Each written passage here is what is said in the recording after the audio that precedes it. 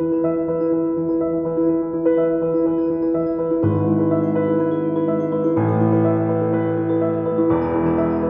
has been a hell of a couple of weeks in the arenas of news, politics, and media. From the bombshell anonymous New York Times op-ed piece allegedly written by a senior Trump administration official to the publication of the new book Fear by legendary investigative reporter Bob Woodward to the resignation of CBS CEO Les Moonves as the latest high-level target of the Me Too movement. If there's any one person whose opinions and insights into these things and these crazy times would make him a superb interviewee for this podcast, it is this week's guest. Our guest, one of my favorite American newsmen, recently retired from his position as a leading executive running the highly respected news division of CBS Radio after a stellar career. He was named Vice President CBS News Radio in January of 1998. He was responsible for CBS News Radio's operations worldwide, including news gathering and programming and its relationship with its thousands of affiliated stations around the country. During his tenure at CBS Radio News, the network received dozens of national and international awards. He was personally honored with Talkers Magazine's Lifetime Achievement Award, as well as the extremely prestigious RTDNA John F. Hogan Distinguished Service Award, which recognizes an individual's contributions to the journalism profession and freedom of the press. Prior to joining CBS Radio News, our guest was the Director of News and Programming for WCBS AM News Radio 88 in New York City between 1987 and 1997. During that time, the station achieved record ratings and was honored with many national and local awards for excellence in reporting. He graduated from Rutgers University in 1966 with a degree in American history. During the next half hour, we'll be talking about the New York Times piece, Donald Trump, Les Moonves, the Me Too movement, as well as the state of journalism, and a whole lot more. Our guest this week is Harvey Nagler.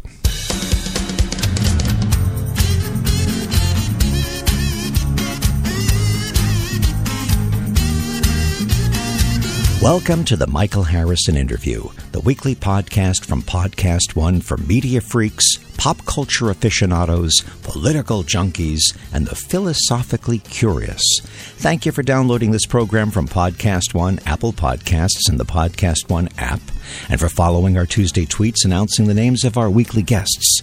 To sign up, it's at MH Interview. I can be reached directly via email at michael@talkers.com. If you find this show to be of interest and value, please subscribe to it as well as giving it a positive 5-star review on Apple Podcasts. I'll be presenting an uninterrupted conversation with former CBS News Radio Vice President Harvey Nagler. But first, a very quick programming reminder. Podcast One is the leading destination for the best and most popular TV and film podcasts. This exciting platform has teamed up with the Collider Network to bring you a number of shows, including One-on-One with Christian Harloff, where he interviews actors, directors, and more. Podcast One also has two-time Survivor contestant Rob Susternino with his show Rob Has a Podcast, in which he covers all of your Survivor, Big Brother, and Amazing Race needs. Don't miss out on all of the AfterBuzz TV podcasts. They cover it all. To find all of these shows and more, go to podcastone.com or wherever you find your favorite podcasts. Okay, here we go. An uninterrupted conversation with one of the most respected names in broadcast journalism, Harvey Nagler. Harvey, thank you for joining us on the podcast. I imagine that, one, you're enjoying retirement, but two, knowing you're hardly retired, and three, you probably are finding it interesting to be observing what's going on in the media and the news these days from your new perspective. Tell us about it. Boy, you are right on all three counts. I'm enjoying retirement, doing a little consulting along the way, but not very much, but doing some.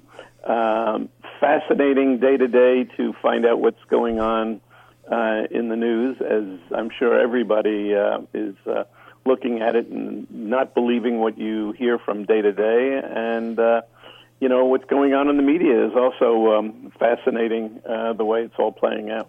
One of the questions that I'm often asked, and a lot of people are asked, as a matter of fact, I saw Dan Rather recently interviewed about it, and he was asked it, do these times seem different than any we've seen before? Are these worse than ever before, more dangerous than ever before, or is this just because it's now and we're feeling it more intensely? Well, surprisingly, it's not worse than ever before. If you look back at the time of the American Revolution and in the 1800s, there was a lot of animosity going on in the country at the time, with people being more polarized at that point in time. But clearly, in recent years, I don't think the country has ever been more polarized than it is today, with people not listening to each other and taking stands one way or the other and not looking in the middle to try to find compromises that would be good for the country as a whole. Interesting you say people not listening to each other. That's what I find to be the marked difference between these days and other days, at least that I've lived through, is that there seems to be a wall between the poles, that minds are made up, and I find a lot of people are invested more than just in terms of their intelligence. Their egos are invested in their side winning. Kind of interesting. Absolutely. And, to some extent, I think the media a little bit responsible for part of that because, whether it's on the left or on the right, that people sometimes are not looking for the other side of the issue and saying my side is right and coming up with facts or so-called facts to bear out their argument, and not looking for the other side. And I think that's very unfortunate. It seems like many folks and organizations are seeking victory at the expense of, or even as opposed to, truth. Seeking victory. Okay, we got him. Oh, yeah, it's out of context, but what the heck? The problem is I think that Americans as a whole look to their publications or their broadcast media to verify the opinions that they already have. So whether it's Fox on the right or MSNBC on the left, you go and you listen and you read what supports the arguments that you have already made. And if you go to Fox or if you go to MSNBC, they are going to say, yes, Michael, you're absolutely right in your opinion, and this is how we, to back it up. And we're not looking at other arguments or looking down the road to see exactly if there are other arguments that don't back up those arguments, or listen, as you point out, to what someone else is saying and say, hey, maybe they have a point as well. This confirmation of people's predisposed positions seems to have evolved since, at least again in our lifetimes, the media tends to target audiences as opposed to attract audiences based upon their level of journalism or their level of entertainment. It's actually a premeditated plan to target people and affirm their opinions. And that comes from, I guess, a heightened state of competitiveness and commercialization. What are your thoughts? Boy, and just take that to the next step, and let's put it right out there. It's about making money. And, what Fox found out and was extraordinarily successful is that if they became the spokesman for the right, and then MSNBC found out later on the left that their ratings would increase, and clearly once their ratings are increased, the advertising dollars went up, and it was beneficial from a financial perspective to hold these views and to espouse these views and to program to the base. And that's exactly what they're doing, which, is great for those media companies, but I think for the well-being of the country and for the well-being of democracy, I'm not sure that's a good thing. Do you think that there's any way back to a more moderate ground in terms of journalism companies, news organizations operating on a certain level for pride as opposed to purely for the profit and survival motive? Well, let's be clear about it. There are a number of news organizations, and I would count CBS among them, who I believe are down the middle and who do not take positions one way or the other.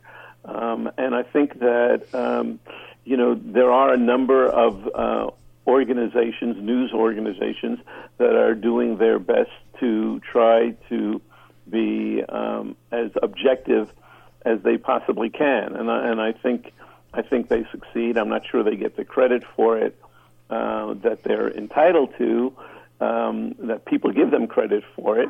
But clearly there are a number of news organizations who are trying to do the best job that they possibly can in what is obviously a very difficult environment because of the politics of what's happening in our country.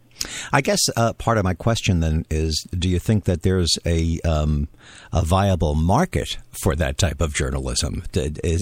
Are there enough people in our fractionalized population who, one, like intelligent stuff? Is the intelligent or are the intelligent a viable niche, and are the open-minded a viable niche at this point?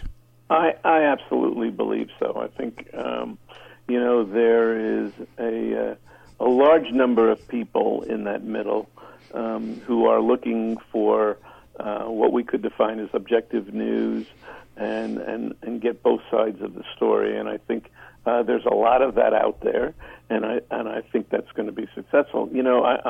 I may be looking through it through rose-colored glasses, but I think at some point, and I can't tell you when that's going to be, and I hope it's going to be soon, that people are going to realize that we do need to get back to a point where we can talk and listen to each other and understand the viewpoints of the other side. And I think that's going to happen in the not too distant future, because I don't see us continuing down the road that we're going for a long time. I think that is an affront to democracy.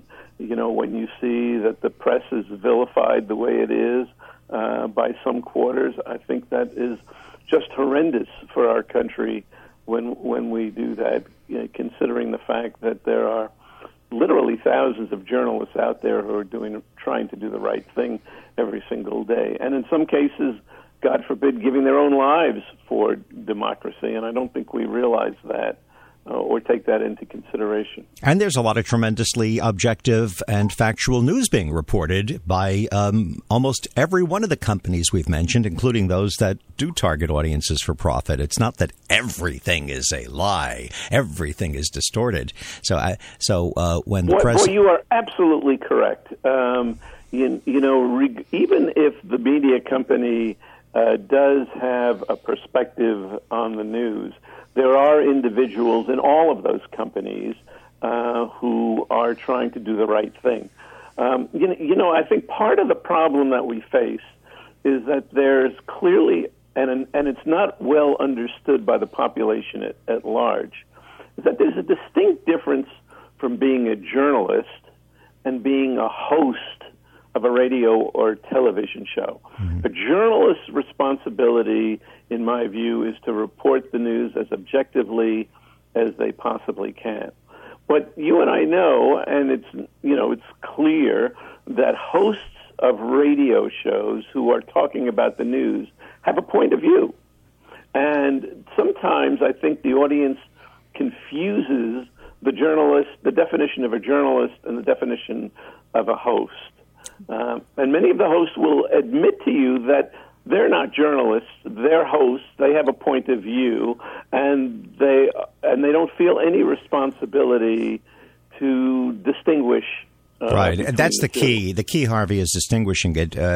What you're saying is especially true when the journalists or the reporters share the same platform as the commentators and the hosts. So unless it is clearly demarcated what the boundaries between the two, as in regular news pages in a newspaper and then the op-ed page and the newspaper's clearly marked editorial, people may not know that. But I'll tell you something I believe. This is just my own opinion. I think that even if you are a host, even if you are a commentator, an opinionator, a pundit, you are obligated to speak what you believe to be true.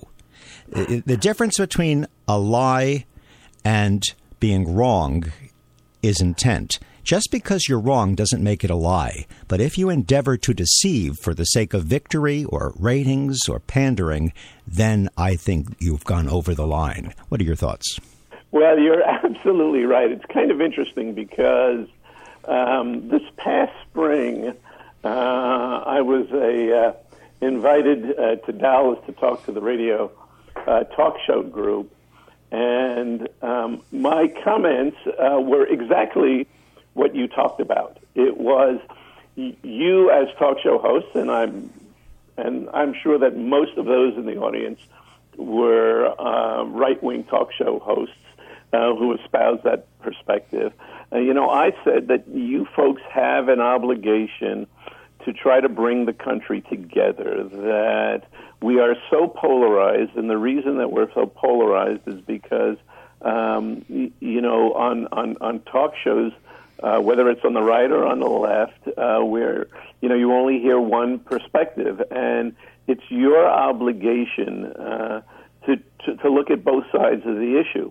And surprisingly, right after I spoke, Glenn Beck spoke and said exactly the same thing. Mm-hmm. So, well, the feeling of most of the hosts are, one, yeah, it's easy for you to say, but my ratings will go down because the core will turn on me. And two, my station will get angry at me for not preaching to the choir. It's not that they have the choice in many cases, and that further complicates the issue. Well, I don't know if it's a case of not having a choice. I think in doing a talk show and getting ratings, Rush Limbaugh was one of the first who realized that it's entertainment. It's not a political perspective per se, but what you're doing is entertaining your audience, regardless of who the audience is. And if you can do that in a way that speaks to them and they understand what you're saying and want to listen to you, because your ratings will not necessarily suffer as a result of doing that. One of the things, and we can get into it later, I was sort of privileged to work at CBS for close to 30 years, and during most of that time, Leslie Moonves ran the company. And for just about as long as Leslie was running the company, I heard him talk every single year during that time. And the one thing that he espoused, and to his credit and to his leadership, is that it's all about content. It's all about content. And if you can make that content so that people listen and are entertained, and it's interesting and exciting and it's smart and it's intelligent, you're going to win. So I'm not sure that it's necessarily, my audience is sort of leans to the right a little or leans to the left, and therefore that's the way I've got to go. I think the bigger issue is whether your content is something that people want to listen to. And I think, that goes as far as entertainment is concerned, and it goes as far as journalism and news stations and all of our radio stations. If you have content that's compelling and interesting, people are going to gravitate and are going to want to listen to you. And if your content is as dull as dishwater, forget it. It doesn't matter what your point of view is. I agree with you. I agree. I fear that some people to whom the talent answers are not that aware of these things. There seems to be in the corporate world a cookie cutter mentality, and often simple recipes and formula are looked to execute.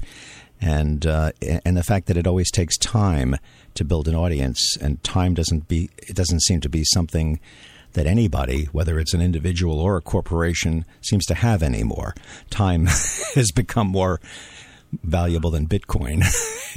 Well, Bitcoin had its ride, and then it went down the tubes. But you're absolutely right that companies and corporations, want instant success. Yes, they do. And we know on stations, that are as popular today, like The Fan, that it doesn't happen overnight.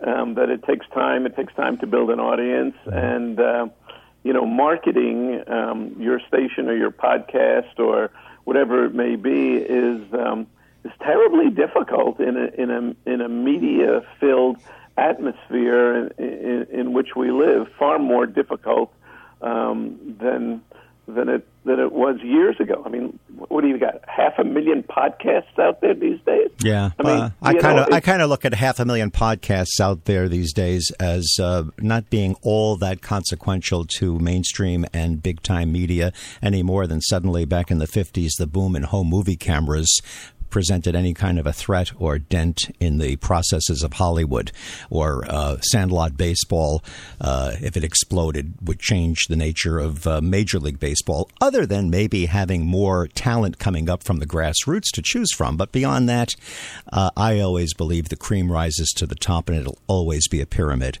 It'll always be narrow at the top of any food chain in entertainment. You mentioned CBS and Moonves. Let's get that out of the way real quick, because I want to get back to the New York Times and the journalistic aspect of our conversation. What do you think this whole Me Too thing with Moonves, which is breaking as we're speaking, will mean to our culture and to CBS? Well, I think our culture is already talking very loudly that this Me Too era that we're in, that you need to be, there's no room for doing some of the things that he's alleged to have done and others have alleged to have done. I don't know whether he did them or not. There's a CBS investigation that's going on that will determine that. But clearly there's no room for anything like that, and I think society today is not very forgiving for anybody who may have done things that were wrong, regardless if it was yesterday or last year or 10 years ago or even 20 or 30 years ago. So, I think we're in a very different era, and I think there's no forgiving today for people who may have done things that were wrong. What I find very interesting is how CBS News is covering it as if it were a separate entity. They actually, from my view, I don't know what your view is, they seem to be covering it very objectively without restraint. What do you think? Absolutely correct. I mean, news divisions, by and by, just like the New York Times and its op-ed situation, are in theory, and as you're pointing out, in reality, are separate units. And news divisions should not, under any circumstances, change their policies just because they're under the same corporate letterhead. And CBS has been very upfront in reporting every detail about what's going on in its corporate levels and even within its own news division. Clearly they seem to be doing the right thing in the way that they're reporting it.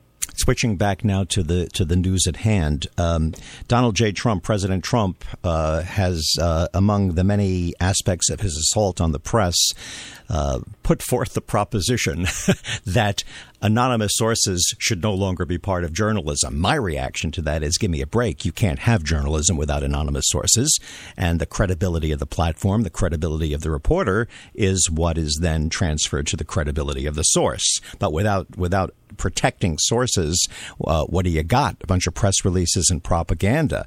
So there'd be no investigative journalism without anonymous sources and without protecting sources. If you disagree, when I throw the ball back to you, you can say so. But now, ironically, the biggest story I remember in my lifetime from an anonymous source has been this op-ed piece in the New York Times. So this is really dramatizing this question, and I'd love to know your take on the whole thing. Well, to me, it's pretty clear. The credibility of the New York Times, like the credibility of Bob Woodward, is, in my mind, unquestioned. It would seem to me, without knowing who the individual is, that I will take that the Times had an obligation and a right to print the op-ed piece. I cannot believe that the Times did not do what they should have done in vetting this individual, knowing who it is, and saying, yes, this is an individual who speaks with such authority that we have an obligation to publish it. I will be very surprised if that doesn't turn out to be the truth, and we may not know it this week or next month, or maybe, as in the case of Watergate, 20 years later. Right. It might even be a group of individuals. It might be a conspiracy, not to become a conspiracy theorist, but maybe there are several involved. Well, there could be, but I am convinced, and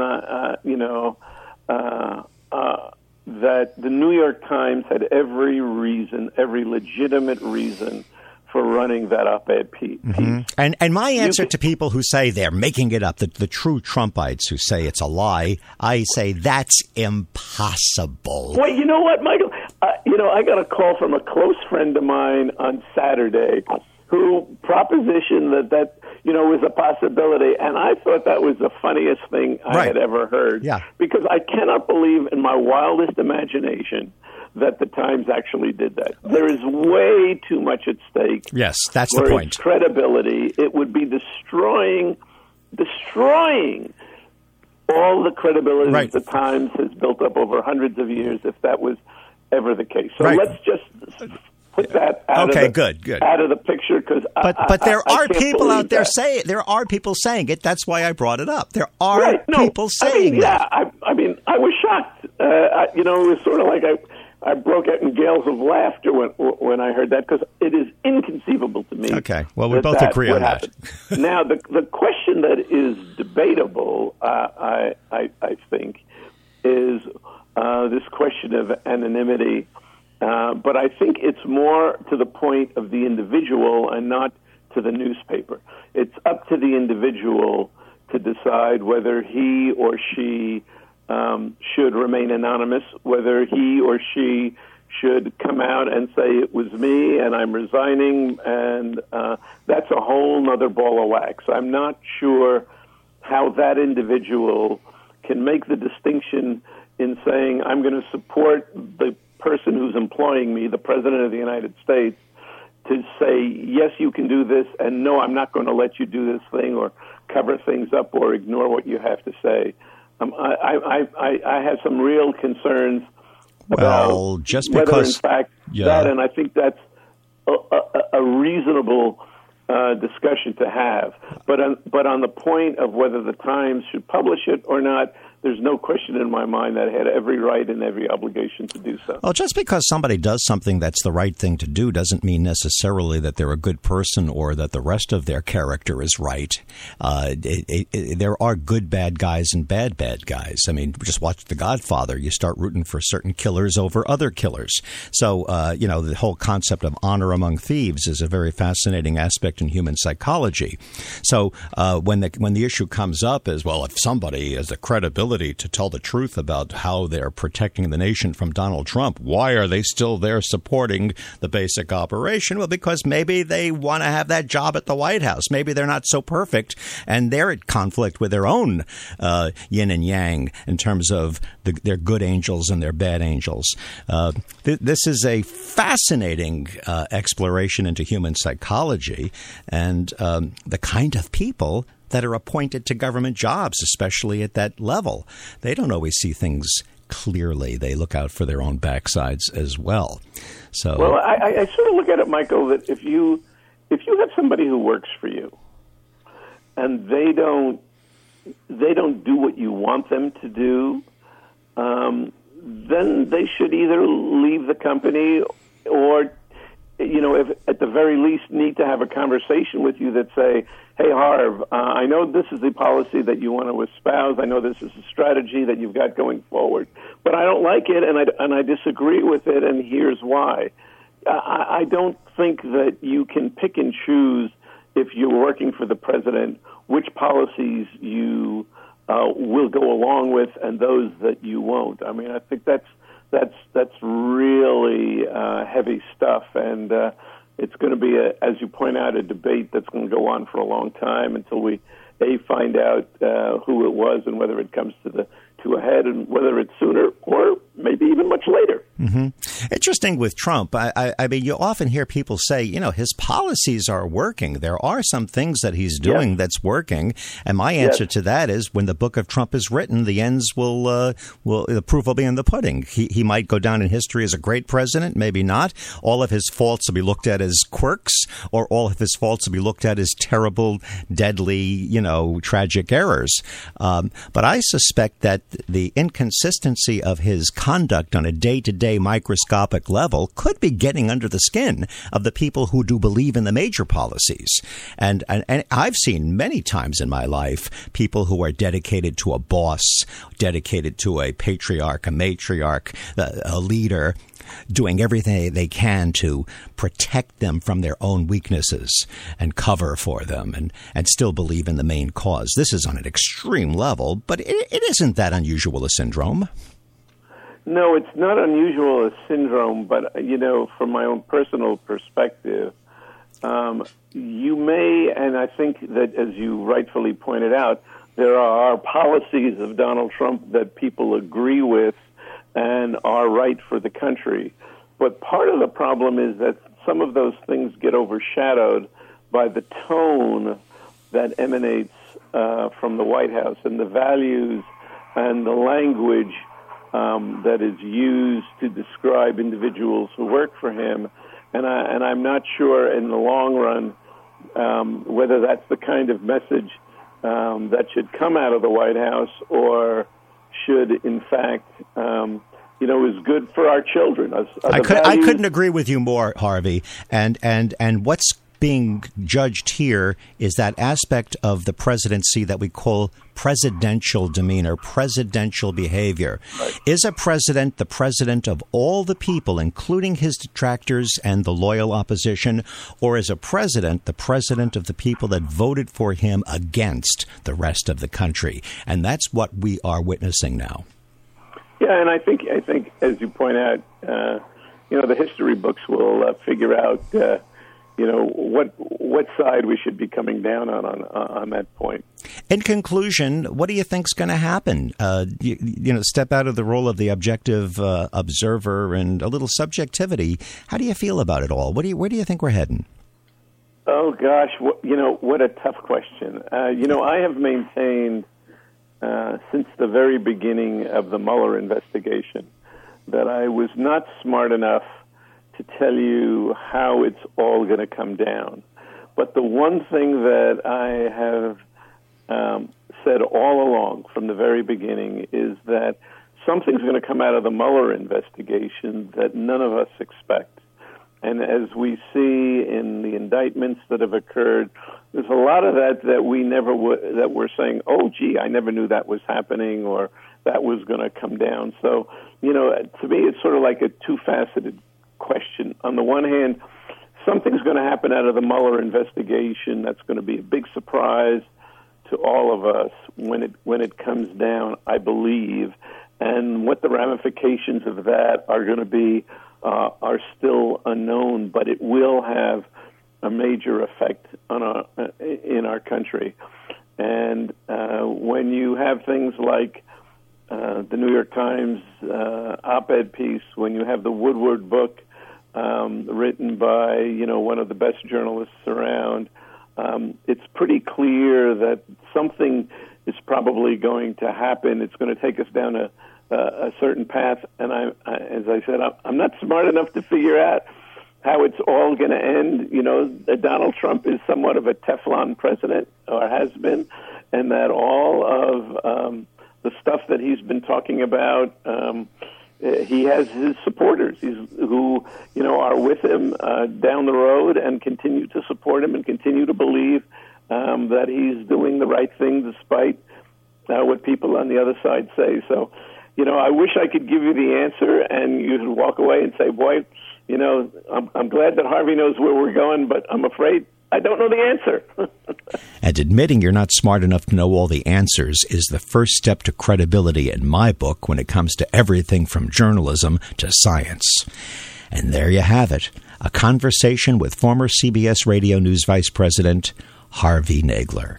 Thank you for downloading this program from Podcast One, Apple Podcasts, and the Podcast One app, and for following our Tuesday tweets announcing the names of our weekly guests. To sign up, it's at MHInterview. I can be reached directly via email at michael@talkers.com. If you find this show to be of interest and value, please subscribe to it as well as giving it a positive 5-star review on Apple Podcasts. The Michael Harrison Interview. Thank you for listening.